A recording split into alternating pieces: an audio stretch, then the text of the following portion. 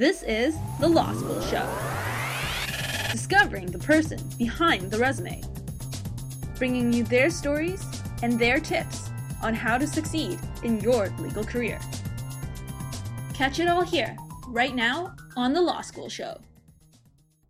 Bro, it's a whole new chapter.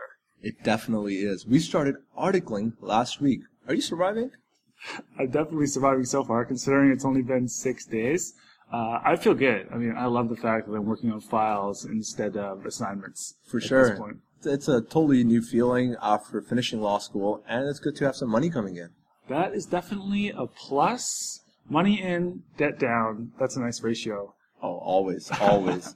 So what are we going to talk about today, Chris? Today, we're going to give some pro tips when it comes to putting together your application for on-campus interviews. Those are coming due in the next couple of weeks.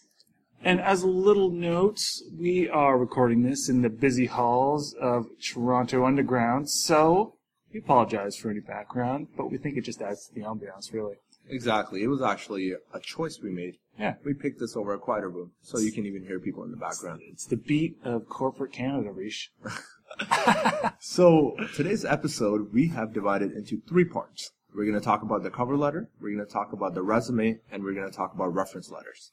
So to kick things off, we're going to start off with the cover letter.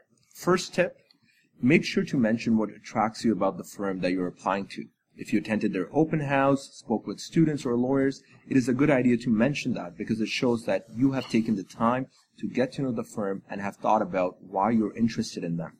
In terms of mentioning lawyers' name in cover letters, it's a personal preference and also based on the relationship that you have with the lawyer. So be careful with that. Definitely. If you know the lawyer and they know you, put that name in because you always have to consider the fact that the person reading the application is going to follow up with that lawyer.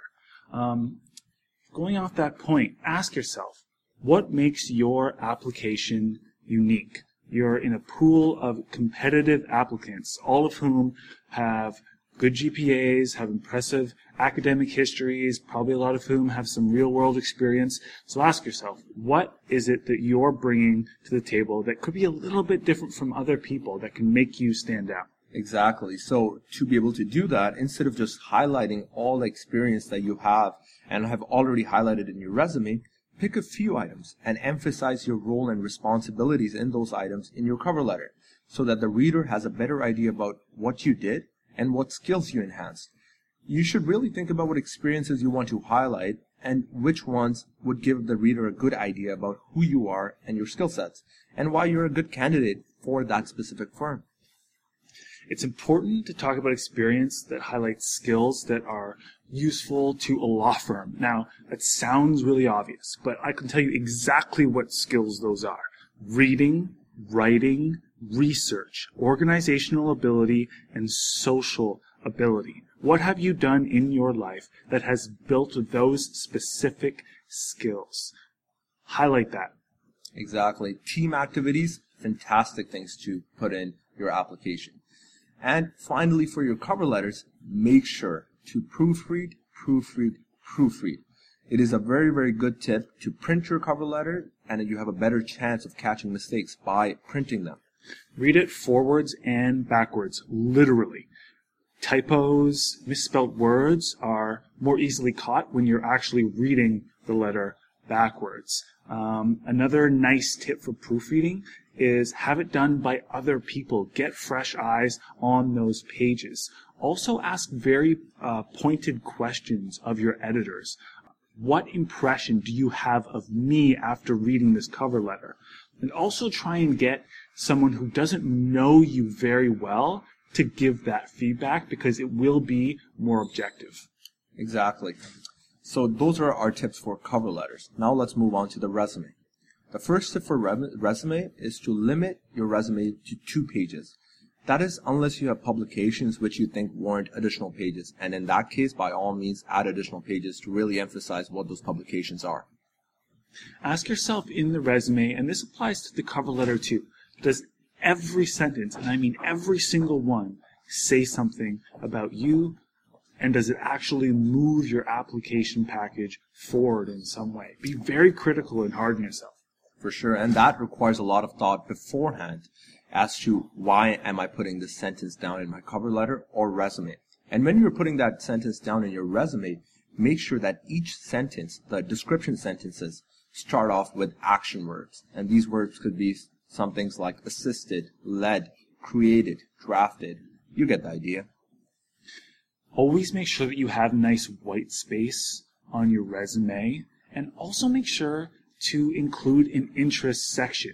I had so many questions personally, and I think Rishi did too, For sure. that came from that interest section of your resume. Build it out a little bit. It's a good spot to make yourself look unique and to be able to talk about yourself in an interesting and enthusiastic way. And it's really a good idea for breaking the ice. And you will see during the interviews, a lot of interviewers start off the conversation by talking about your interest section. So definitely have that section. Finally, in terms of resume, ensure that the formatting is consistent throughout your resume. So if you use rectangular bullets in one area, do not use circular ones in the next area. It really shows your attention to detail. I think that's all we got resume-wise. Another nice tip is just go on your school's services. I'm sure they have in-depth examples and precedents of resumes and of cover letters that can give you good structure and the sort of the nitty-gritty on those types of tips. All right, so we move on to reference letters. Exactly. So in reference letter, these are some questions that we have received over time. Usually, firms will allow you to have 2 reference letters. You want to make sure that at least one of the reference letters are by a law professor. Definitely. And in regards to your second one, it can really be from anyone. Remember, the key here is to get someone to write about you who A, has seen you excel, B, has seen you exude some of those key skills that we listed earlier, and C, obviously has a good impression of you and is able to articulate that in words in a convincing way. It's not so much about their title, it's about how well they know you and what you're capable of. Exactly. And some people say that they want a reference letter from legal practitioners. So if you have one and a legal practitioner who can highlight those skills, then by all means get that reference letter. But if you have a reference letter from another professional experience which you think highlights a lot of those skills, then that is okay as well. Really no right or wrong answers when it comes to those reference letters. And all right, so imparting words of wisdom, Rish. I'll go first. So for me, I think that drafting the cover letters was the most time-consuming part of the application for sure. By all means. What I did very loosely was I had 3 paragraphs. The first paragraph was always specific to the law firm I was applying to, saying why in a very detailed way that corresponded to what that law firm did. The next 2 paragraphs I used in almost all of my my letters. They highlighted some of my key experiences that illustrated those crucial skills that we spoke to earlier. Definitely. My tip would be that you want to create a brand for yourself. So once somebody's done reading your cover letter and resume, they should have a general idea about who you are. So for instance, if your brand is you're an entrepreneur, or if your brand is that you are somebody who plays a lot of team sports. I knew an individual whose brand was that they love technology. So whatever your brand is, think about that. Think about how you would want to be summarized in 2 to 3 words and make sure that comes across your cover letter and resume. Because once they're done reading, they will generally have an idea about who you are, and that will carry forward to your interview as well. All right, man. I think we just broke it down. And if you have any other questions, by all means, email us at info@thelawschoolshow.com or visit us online at thelawschoolshow.com. Take care, guys. A lot more juicy interviews coming up in the next coming weeks. We got a judge. Oh, yeah. We have law and technology. We have startup incubators in the law space. And we also have a dean of one of our fabulous Ontario law schools. We keep looking for awesome people to interview, and if you have any ideas, please do email us, or if there's somebody you would like us to interview, we are always happy to receive emails from all of you. All right, folks, take care from The Law School Show. You've just been listening to The Law School Show. You can find all our episodes on iTunes, Stitcher, or at our website at thelawschoolshow.com.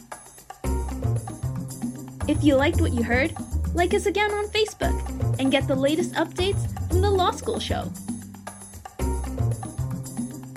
Career advancing advice right to your earbuds.